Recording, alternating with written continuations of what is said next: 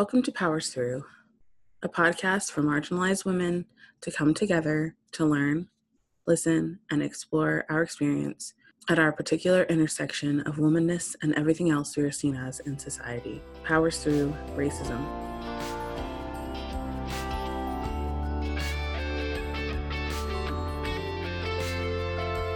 In this episode, I am in conversation with Tiana Jarrett-Williams of Tiana J Photography. We discuss all things racism, including the differences and similarities between racism in the US and the UK.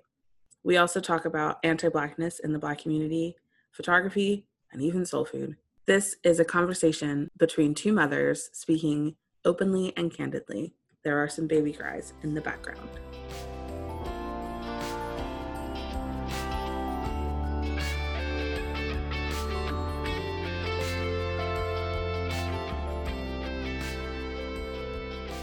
Hey, thanks for joining us on Powers Through. Today we're talking to Tiana, and we met on a Facebook group, and we've been friends for almost 4 years now. That's like...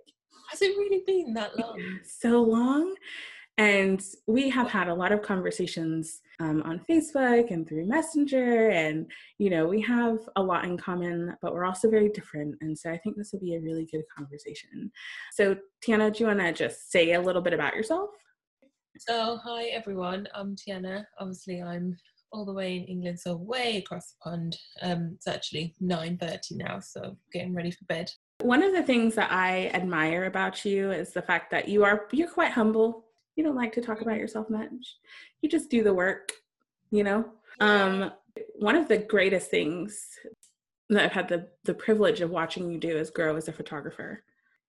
So can you tell me a little bit about what got you into photography? What did you want to change about photography if you could change anything? Well, I'm a midwife, so that was what I did before. So not particularly very creative at all. I mean, a lot of people say, gosh, how did you go from midwifery to photography? But yeah, and it started out of kind of wanting to have a bit more time with my daughter. So I had my first daughter in 2016, and I went back to work after a year, or just under a year of maternity leave. And I guess I just struggled with sort of the work-life balance of sort of being a mum, breastfeeding, you know, trying to sort of fit that in with a work pattern that wasn't as flexible as I'd like. I'd had a camera by that point, and I just sort of played with it. I didn't really ever think that I'd, you know, sort of run down this rabbit hole of photography. It's something that kind of tracks you in. Everyone I talk to that's a photographer is like, yeah, I just picked up a camera and then was like, okay, let's do this. And then they just kind of take off with it. Yeah, it's an addiction. You know, I ended up being added into like a Facebook group by another mum who's a breastfeeding mum. We all seem to meet in these Facebook groups. Yeah. And I was like, wow, this is a whole world of different things you can shoot. And I just fell in love with the creativity and the idea that I could, you know, work around my family. So eventually I kind of took the leap and left midwifery, which I'd never, ever imagined I would do. I was kind of I'm going to be a midwife, and that's what I'm going to do. I'm going to give my life to, you know, birthing women. Which is such an important thing, right? Like, it's a admirable goal to have.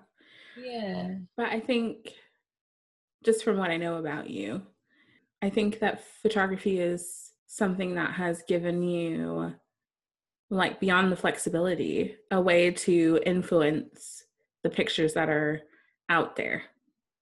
Definitely. You know? And I didn't realize that was going to kind of come out of it all.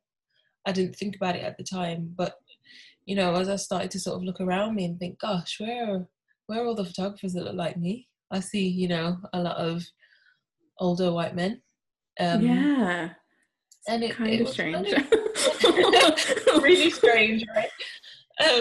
And so I just thought, gosh, this isn't right, you know. And a lot of you go to conventions and, you know, you see all these big photography events, and I'm like, gosh, I can count how many Black females attend these things, and there's very few. And I guess in a way that kind of made me easy to spot. As I sort of did a little bit more with my photography, people got to know me online, and then, I'd attend one of these shows and everyone's like, oh my God, it's Tiana. But then at the same time, they'd see another Black female photographer and assume it's the same person. Yeah. Well, that's racism, right? Yeah. We all look the same. Exactly. And when you just think to yourself, oh my God, this is really, that's just not, it's really hard to deal with because you just can't, it's everywhere, It is. And there's times when I think I really just don't want to bother with all of this because you can't get away from it. Well, we can't anyway, right. It's painted on us, right? Definitely. And it really gets you down sometimes, you know what I mean? And with like the photos that I take, I see these women, especially when, I love getting clients, like Black clients come to me and they're saying, I really want you to take these photos of me this way and I want you to make me look like me, because they don't see that anywhere else and they trust me to do that. Yeah, I think it's such an important part of life, right? Like the whole point, the whole reason that I started was like, let's just do a podcast, right? Was because of how many of my friends and me experience this stuff, like as we go through the world as Black women, but also as Black mothers. And it's a distinct difference. It's a distinct intersection, because especially the way that we met was through a breastfeeding group. But in anything that you do, it's kind of natural parenting wise, it's not really for us. No. It's all white women. It's all been really whitewashed. Baby wearing, cloth diapering, all of that has been really whitewashed. And one of the things when I started working for the company that I work for now, well, even before then, really, I was content creator for them. And I created a blog for them that was about representation and how representation is so important. But it's not just representation for my kids or me. It's representation for white people to show them that they're not the only people that do it, Yeah. But I've experienced so much racism. So for any of the listeners out there who don't know about me, I am part British as well and have lived in the UK and America pretty equally through my life. But my experience is much different than Tiana's because she's a dark Black woman and I'm a mixed race woman. So I have some proximity to whiteness. And when I talk about being mixed race, it's really interesting because I've had to kind of reconcile in myself that my experience is different, but it's the same. Yeah. Does that make sense? Definitely does. It really does. Yeah.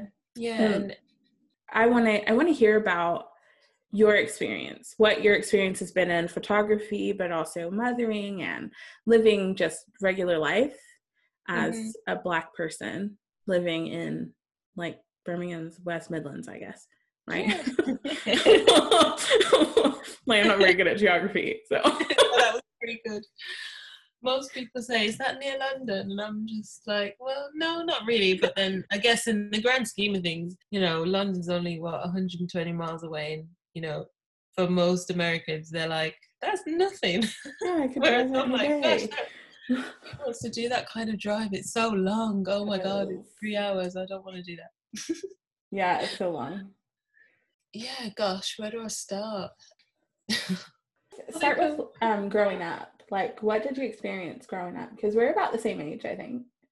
Yeah. I think my earliest memory of racism was we were on holiday in France and oh gosh, I can't even remember. We stayed in I think they were like holiday vans or something. Yeah. I can't quite remember now. Yeah, and there was loads of different families and children around, and a little girl said to me, she said, why is that side of your hand white and the other side black? And I was really shocked because it's not something that I'd ever thought about before. I didn't know what to say to her. I was just like, oh, I don't know. I was born like that, I guess. And she sort of carried on doing what she was doing. And I remember just thinking, oh my God. I realized wow, I'm different. Not that I Yeah. didn't know, but it kind of just hit me in that moment. And I sort of thought, I mean, I don't know. I was just so surprised. And I remember speaking to my parents about it, and they were like, that's how you're born. But even they were sort of like, gosh, what do we even say to that? What does that even mean, you know? And Yeah. it just kind of left me feeling really strange and kind of not knowing if that's how I should be or, you know? Yeah. I mean, and, I think like similarly, but also different, right, was having the talk with my Mm-hmm. parents about why I'm brown and stuff. It was never like they never broached the topic with me. It was Mm-hmm. never like, let's sit down and have a conversation about it. It was like, this thing happened, so now we have to talk about it, Mm-hmm. you know? Mm-hmm. And I grew up in like a military family. And Wow. so we're surrounded by diversity pretty well in the military. But when I was 11, I was living in Texas and was in middle school, right? And it was like my first day at school where I hadn't been going to school on like the Air Force Base. Okay. And I was at my locker and some person yelled the N-word at me. No Yeah. way. Oh And my I God. was like, knew it wasn't right, Mm. but didn't really know why, Mm-hmm. you know? We never really had that real conversation in my house. At that point, my dad had remarried.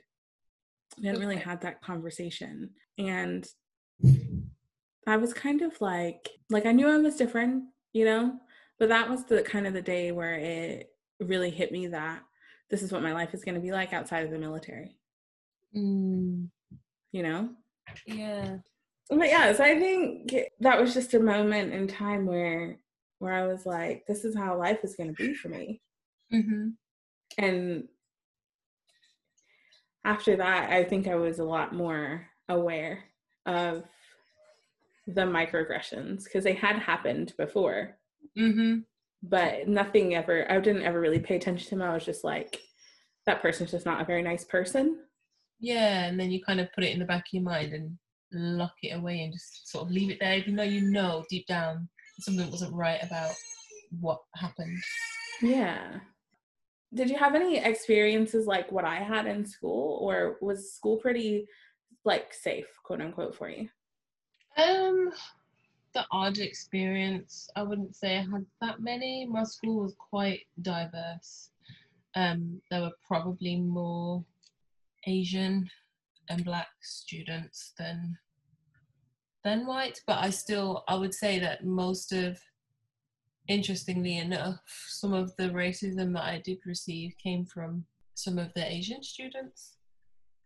Yeah. There were the odd, I had, all the racial slurs you can think of, that people would just, feel really confident to throw around kind of thing. And you just think, my God, like, what is wrong with people? They know that there's something wrong with it. They know they shouldn't do that, but they do, and they know it hurts. Yeah, but Um, I think the infighting is a common theme, mm, So it's like all of the non-white groups, right? We all have mhm. something. At least we're not whatever. And Yeah. that I think that was more prevalent before the switch, for lack of a better term, in governments in both the US and the UK. Mm, I think there was a lot more um, blacks versus Asians and blacks versus mhm. whites and all of this. Like it was like, all non-white groups versus white now, Mhm. because especially here, like in the US, where when Donald Trump came in, it was just like some of the policies that he had, the separating of children at the border was really a time that I think a lot of Black and brown people Mhm. were like, those are brown babies, those could be my babies. Yeah. And that kind of pushed us towards this, we're in this together, we're all one unit fighting this person, because at that point it was more of just like Donald Trump and his Trumpeteers, you know. As Boris and Donald have kind of taken each country to like the right so far, I think that the instance of racism, can't speak for there because I haven't lived there since 2014. But for here, I think the instance of overt racism, like really in your face, name calling, all of that sort of stuff, has really come back up to the surface, whereas before it was really like bubbling under. I would say it's similar. Yeah. I would definitely say there's more, you know, like hate crimes and, you know, people putting things in letterboxes and, you know, things like that because I think British people, although I'm not saying that there isn't episodes of really in your face. Yeah. It definitely is. But I think there's far more sort of acts where, you know, they feel like they can't be found out who it was. Or who did it, and you know. Yeah, I feel like when I lived over there, like one of the most kind of like really subtle forms of racism that I experienced there. So I used to work for a big coffee chain. And I moved from working in one location and inside a bookstore. And the clientele kind of changes when you come off of the high street and into a bookstore, right? Like, because bookstores are quite like sleepy and like really nice atmosphere. But the clientele is usually much older and a lot more white. But I was working the till. I was the only person on behind the bar at this moment, and I was working the till, and this lady came up and she was like, she ordered her drink. I put my hand out to get her change, and instead of putting it in my hand, she put it on the counter. Yeah, I've had that. Yeah. And, you know, for most people, they're like, I wouldn't even consider that as like a slight against you. But like the fact that most people will put the money in your hand because like you're humans and you just touch each other, like, hello. But but that was like a really subtle way of her saying, I don't want to touch you. And it wasn't the first time. Like if this had been the first time, I probably have been like, okay, like that was weird. But this is like the 10th time. Yeah, and then by that point you're like, yeah, this is quite obviously people being racist without like, saying so. You're like, they're being awkward on purpose. It's a choice, isn't it? It is, absolutely. And one of the things, you know, we talk about often, like off of here and stuff, is about how people really, like British people, will say, oh, racism isn't very bad here.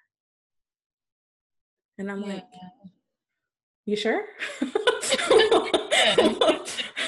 You haven't been speaking to, because that is not my experience or the experience of many other people. You know, they're quite live in their little bubble, shall we say. And when issues like this come up and we say, well, actually, no, you know, racism is quite common. If you ask people, you will get answers.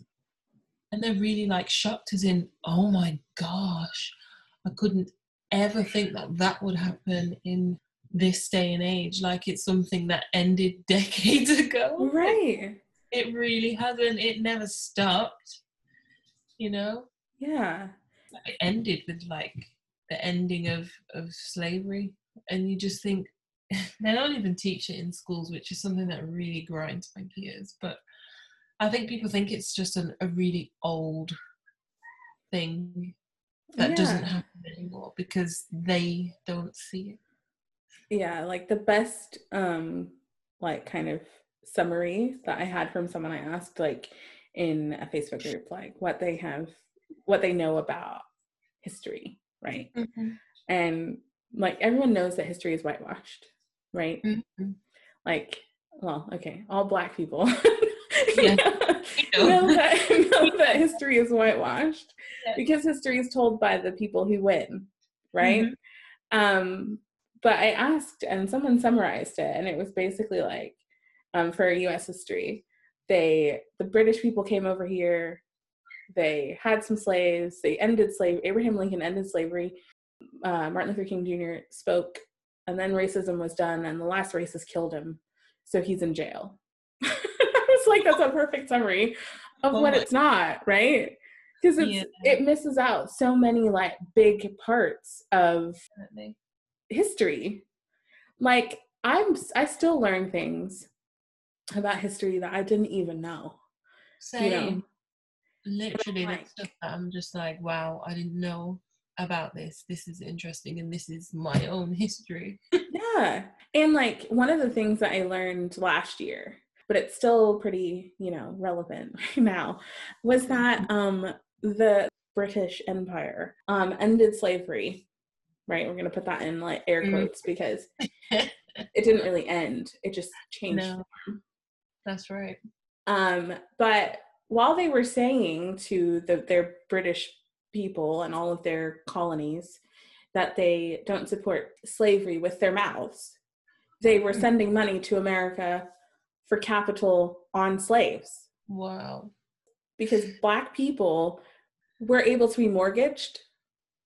Yeah, so they became property. Right. And so that was a way for Britain to keep their hands clean. Well, again, we're using air quotes for that, without actually having slaves, but they're still supporting slavery, And I was like, no. And then recently I learned that the end of slavery paid people, learning the really specific details about like real history, raw, uncut, not gone through a publishing house type history, like I learned recently that Britain paid their slave owners to free the slaves.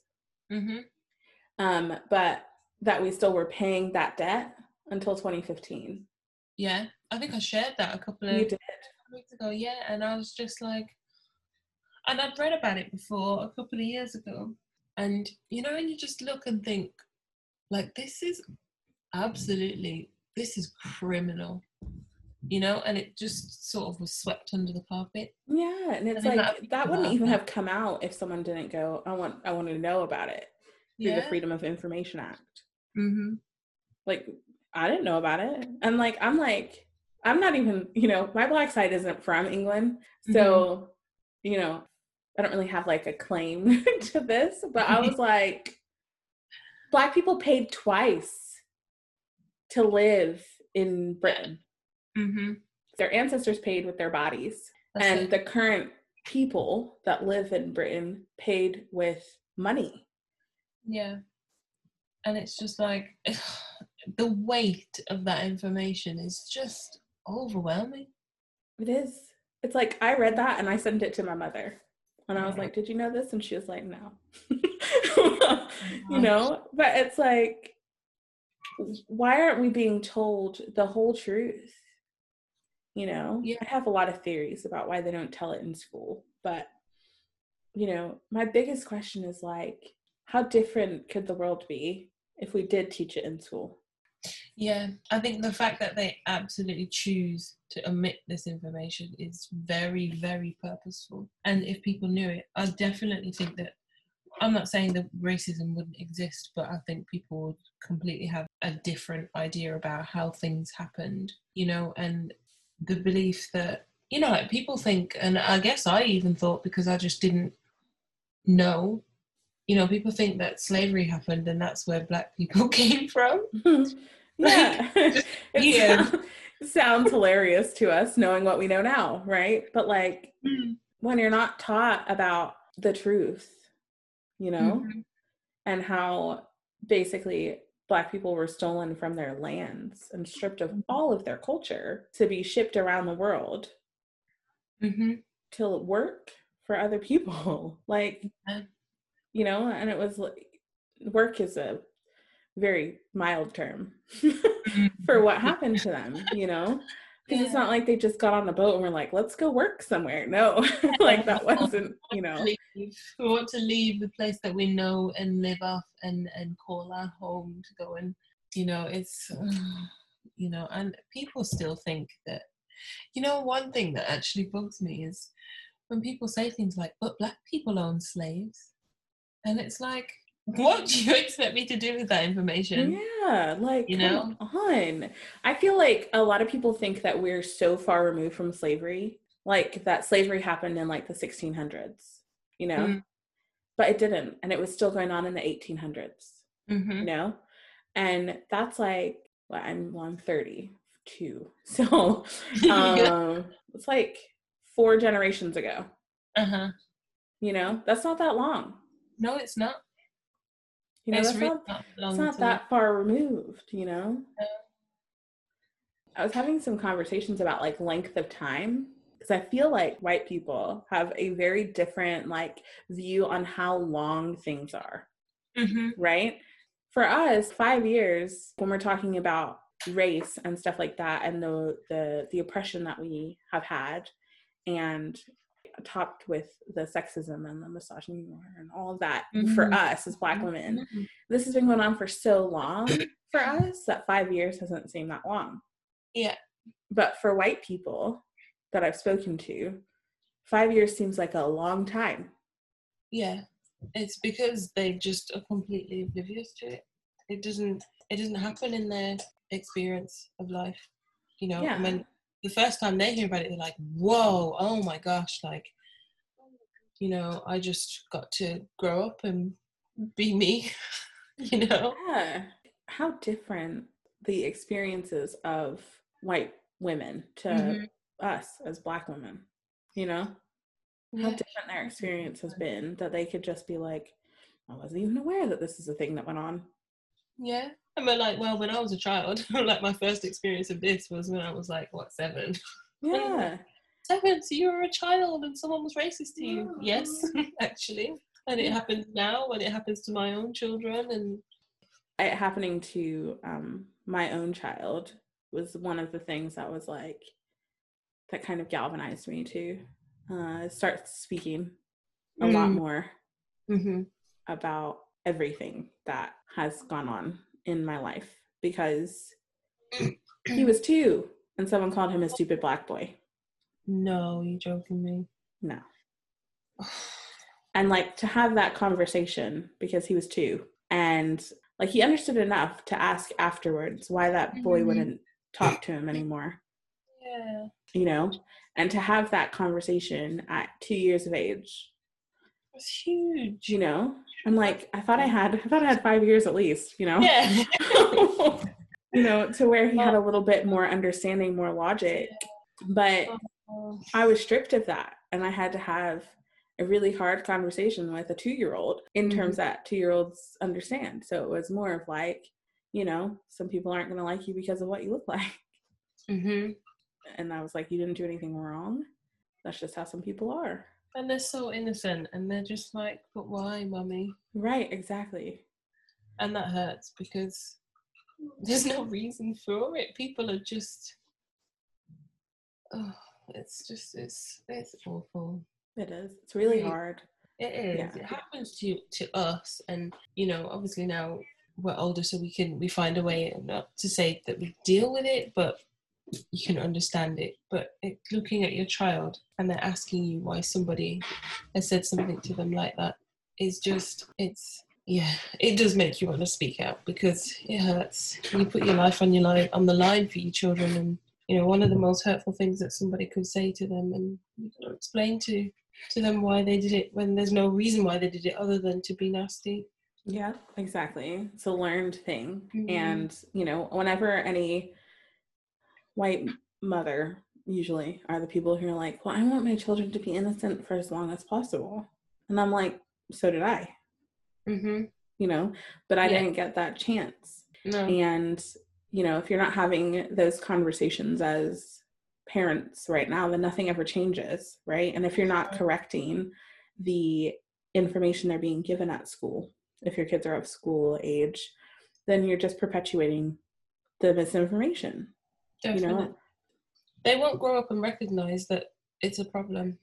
And I had this Right. conversation with a couple of my friends actually, in light of, you know, everything going on with George Floyd and all of that. And one of my friends was saying, you know, I really want to talk to my kids about this stuff. And I was saying it's really important that you do, because when they're our age, they're not going to stand for it. They're not going to just kind of, oh gosh, that sounds horrible. Let me go over here and, you know, carry on with my life. They're going to turn around and say, actually, no, I'm not going to have you speak to somebody like that just because of the colour of the skin.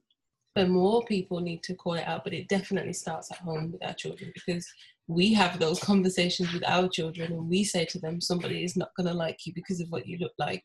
And, you know, the onus can't just be left up to us when we're the victims in that. That's Right. Like, we can't fix something that is for white people to fix. They created it, they need to fix it, you know? Definitely.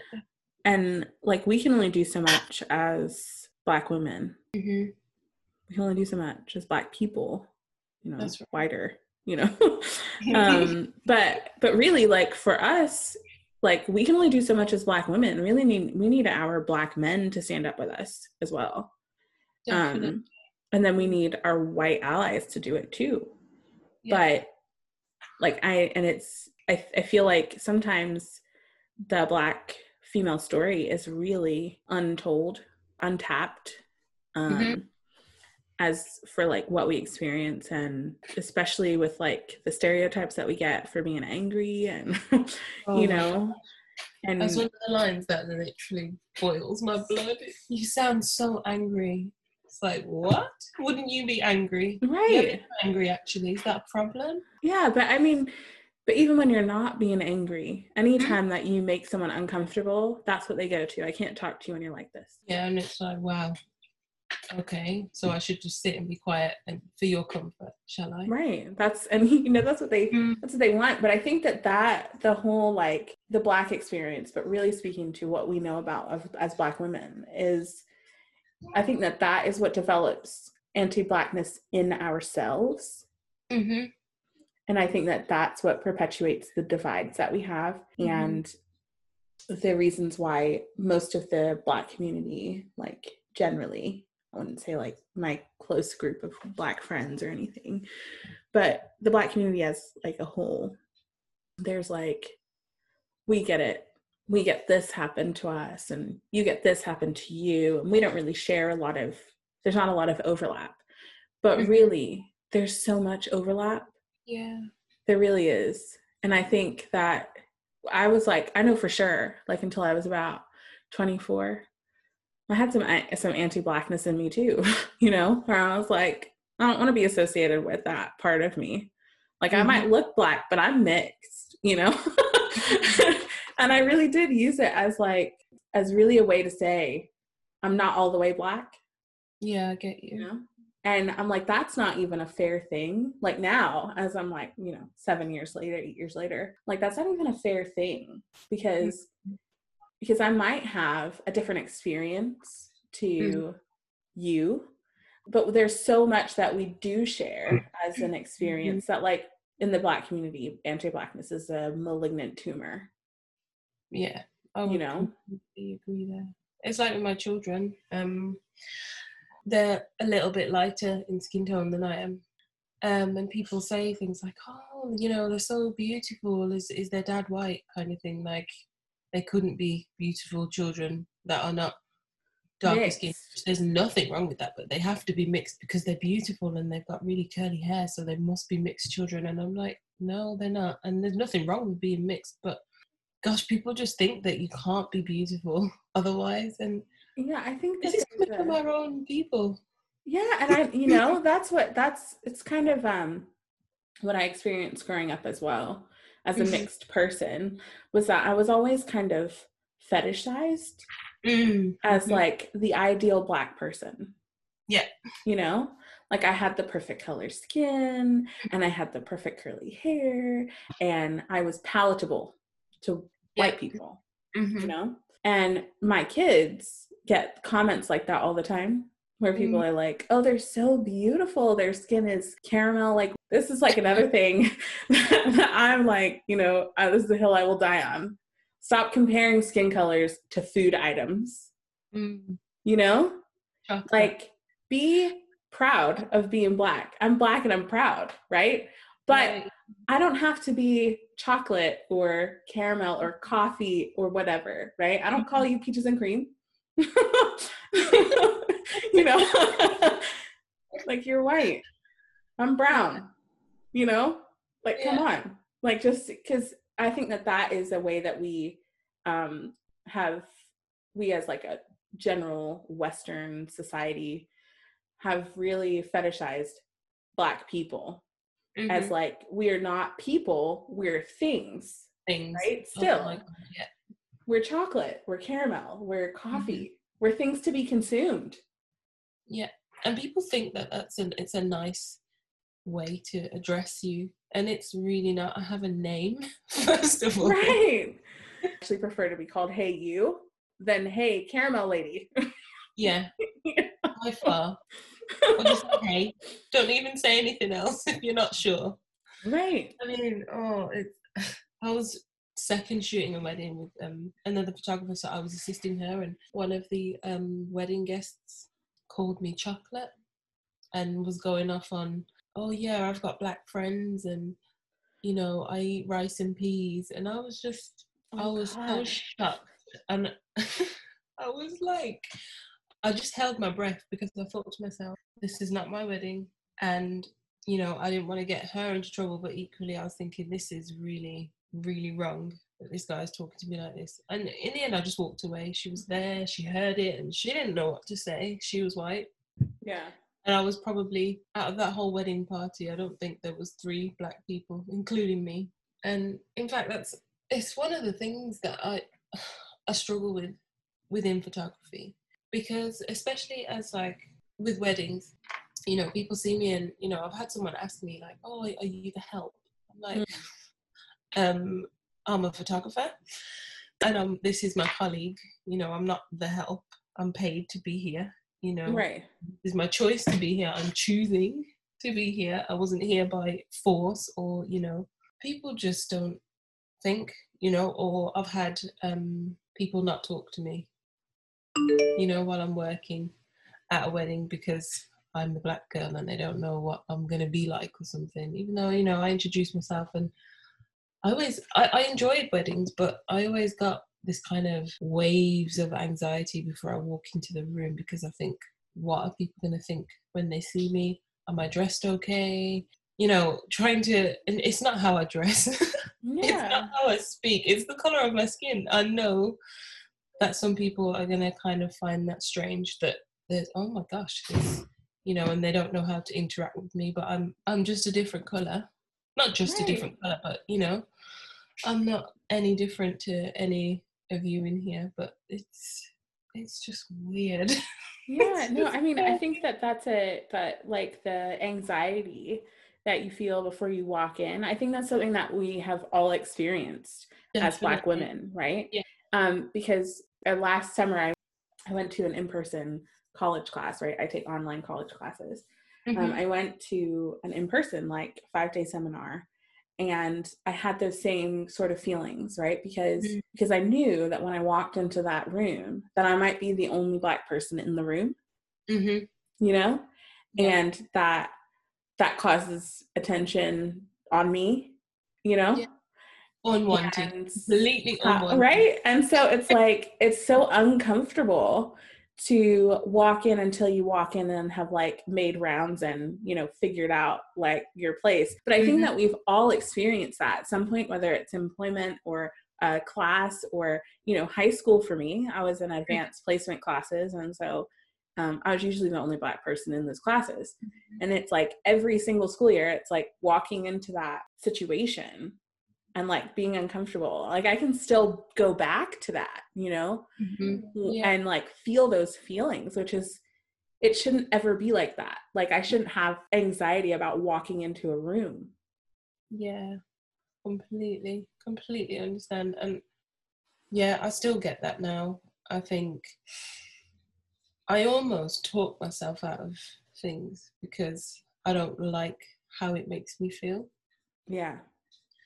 And I feel like because I'm feeling like that people will know I'm feeling like right. It gets worse. And then you're anxious about people knowing that you're anxious about being there, and then you're anxious about being anxious that you think that people are going to be. It just carries on. Doesn't it? Or even like breastfeeding. Yeah. You know, when I really don't care now if my kid's hungry. I'm gonna breastfeed her. But when I had my first daughter, part of my fear about breastfeeding in public wasn't necessarily because I'm breastfeeding in public. It's because I'm Black and because you're Black and breastfeeding in public. Yeah. So it was like a double whammy in a way that, you know, I think what are people going to think? Like, oh my God, not only is she breastfeeding, she's Black. I know. Like, Black people don't breastfeed, do they? I know, right? God. I'm like, no. Like everyone breastfeeds. Like, come on, you know. I know.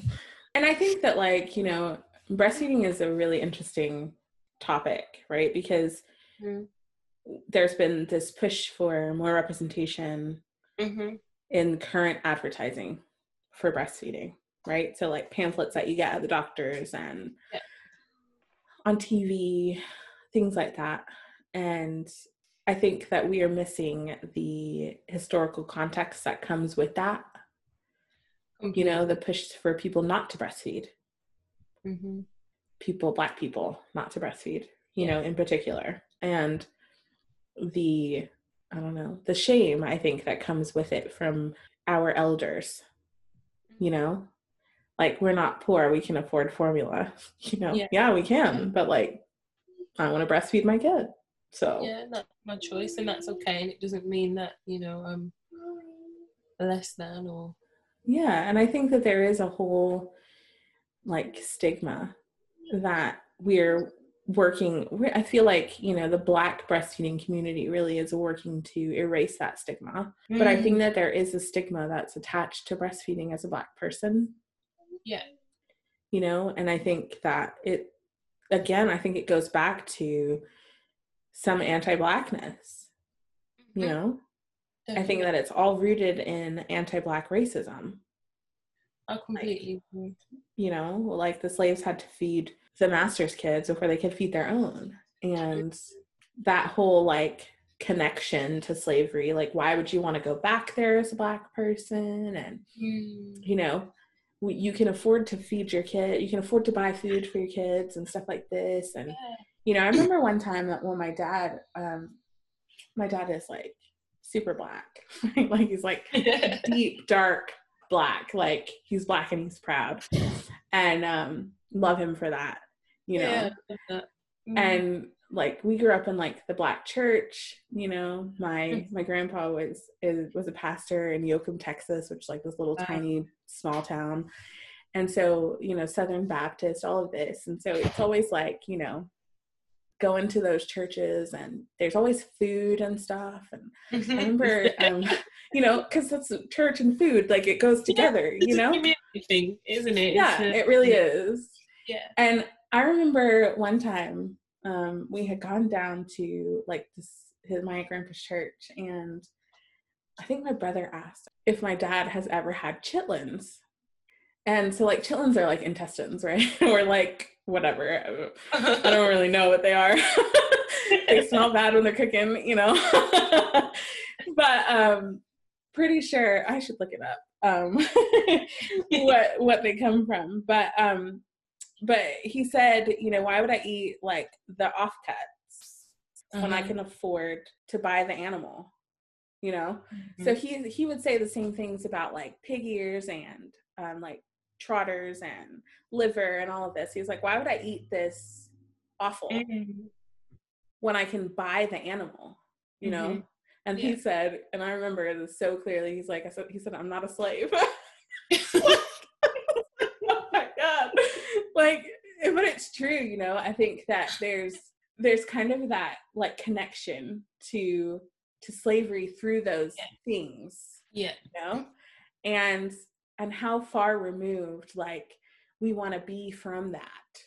And I'm like, but you can't really remove it, you know, like it is just part of us. Yeah. You know, I have to look it up for the listeners. Yeah, so they're the intestines of a pig. Wow. So there you go. Yeah. And I mean, it's the same with like gizzards and stuff, like, Yeah. because it all is like, you know, I didn't ever try any. I was never that brave, you know, I because they don't think didn't, I could either. you know, I was just like, because I was just like, it doesn't smell like nice when it's cooking and stuff. But like those connections, those things, those recipes, they all come from our history. And there's something so poignant about cooking the way that our ancestors cooked, you know, and like eating those foods and having that connection.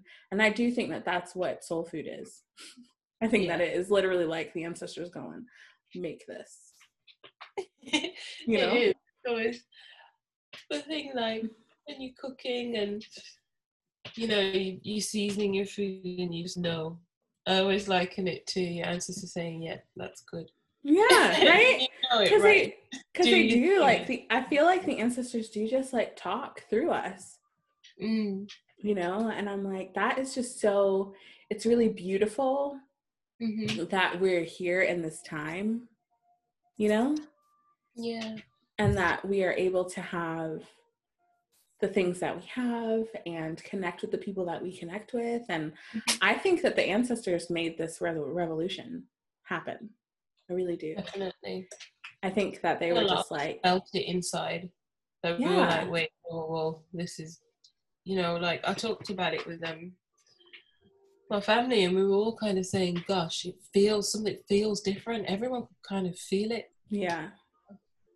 And I think that that's like, you know, often we joke about the ancestors, but I do think that the ancestors like really do communicate with us. Like their spirits are here and that they are communicating with us through the things that they're showing us, you know?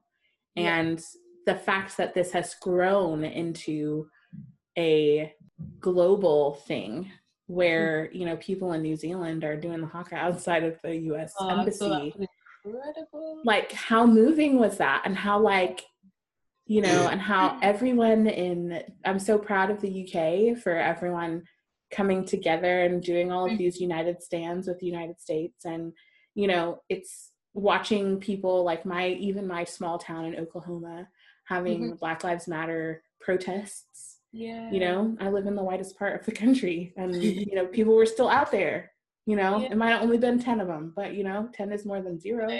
Yeah, exactly. You know, and so it's like, there's just something, there is something different about this time. And I think that in order for this time to happen, everything that led up to this time had to happen. Does that make sense? At this particular time with this pandemic going on, like it was basically like 2020 hit the reset button. Oh, completely. It's like, you know, right. Let's start again, shall we? Yeah, let's start from the beginning. Let's thin the herd, and then also Black Lives Matter. You know, and it's, so you know, it's so beautiful. Like it's such a beautiful time, you know, of seeing people really like I'm seeing white people wake up for the first time. Yeah, and that's been amazing to see because, you know, we know that they're not intentionally racist, but kind of didn't understand their privilege. And then like, wow, oh my God, I'm so sorry because I didn't realize that in all this time I've benefited from being white and I completely ignored issues that affected people that weren't white because they would never, ever have an impact on my own life. Yeah. And it's like, my gosh, I could cry. I've been saying this for ages. You know? I know. Like, oh my gosh, welcome.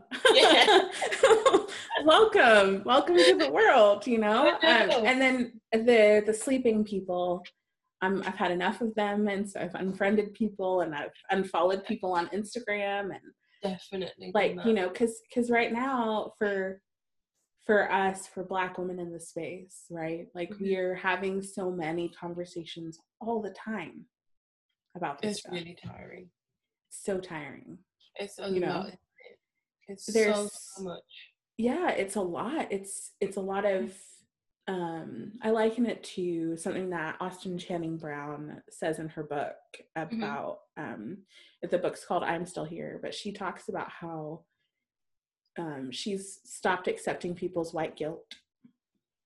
So, because they would usually, like her and a colleague, they would give a presentation and everyone would be awake, right? And they would say, I'm so sorry. I can't believe this one time I did this thing, and, offload their guilt on you. And so instead of taking it, she turns it around and she says, well, what are you going to do differently now? Which is really good. Yeah, because that is taking the load off of us. Yeah.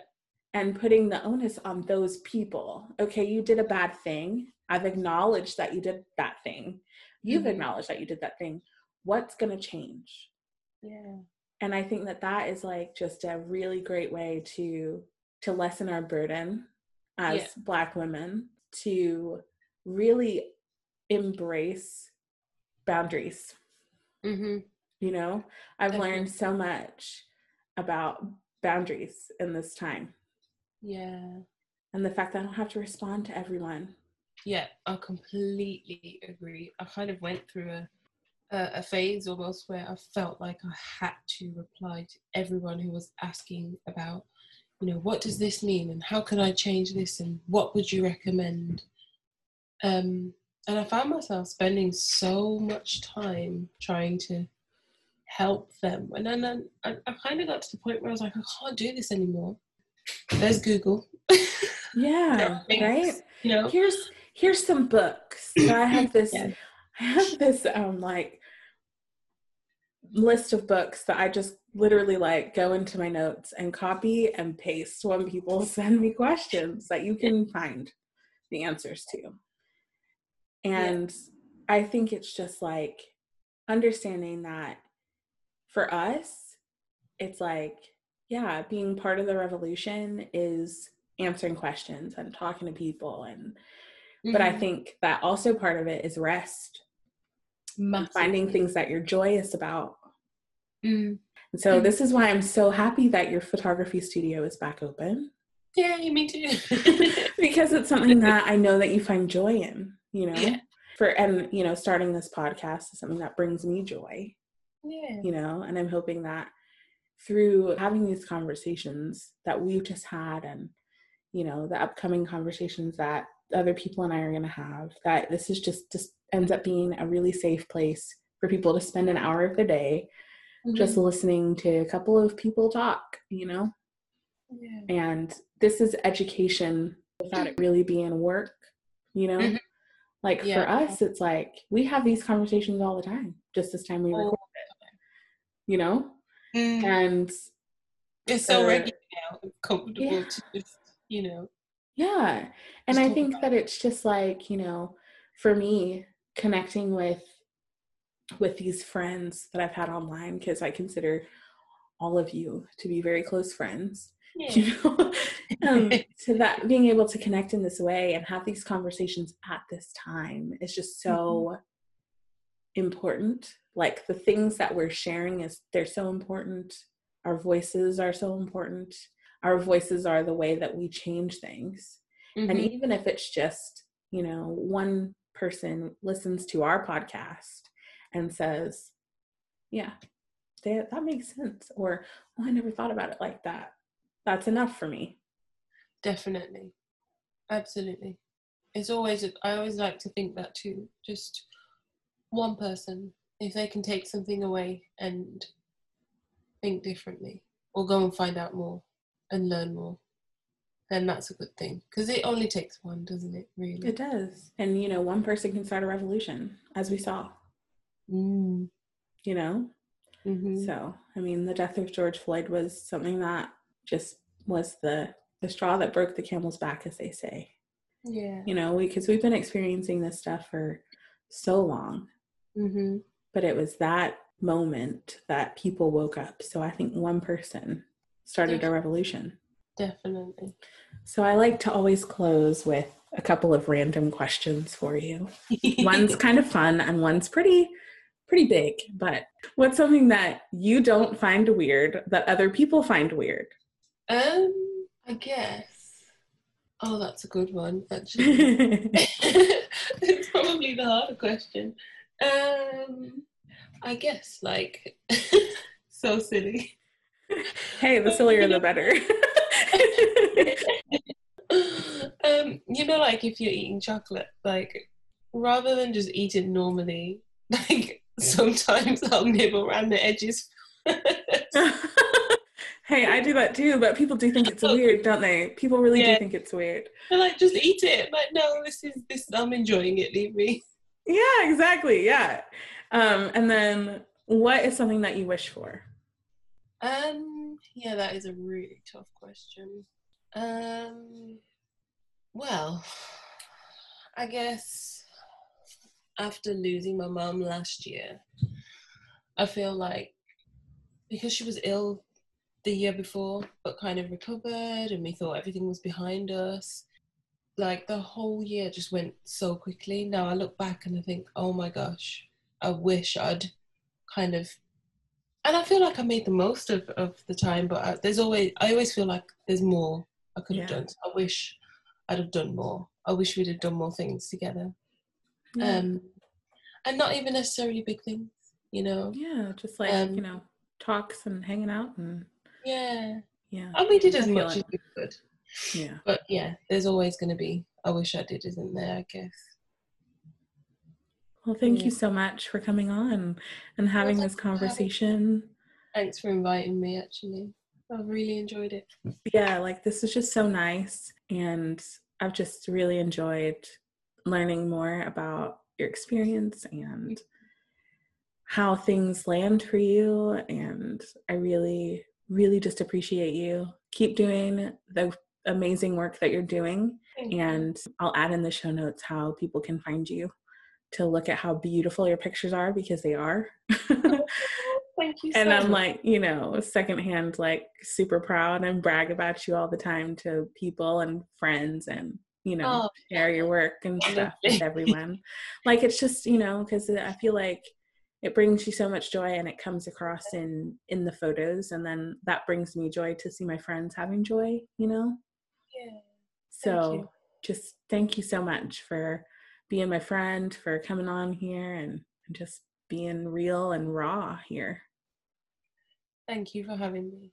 Honestly, I've really, really enjoyed it. Just to be able to freely talk about, things that are happening around us. And yeah, just seeing how, even though there are differences in our life experiences, just how similar they are at the same time. Yeah, there's a lot of agreeing here, huh? Yeah. Yeah, no, I feel that too. Yeah. Yeah, I completely agree with you there. It's crazy, isn't it? It is. It is. It's just been so amazing. So just thank you so much. And thank you. And thank you for stay starting safe. Yes, of course. That's the answer, I do too. Isn't it? Yes, the ancestors were like, you have to do this.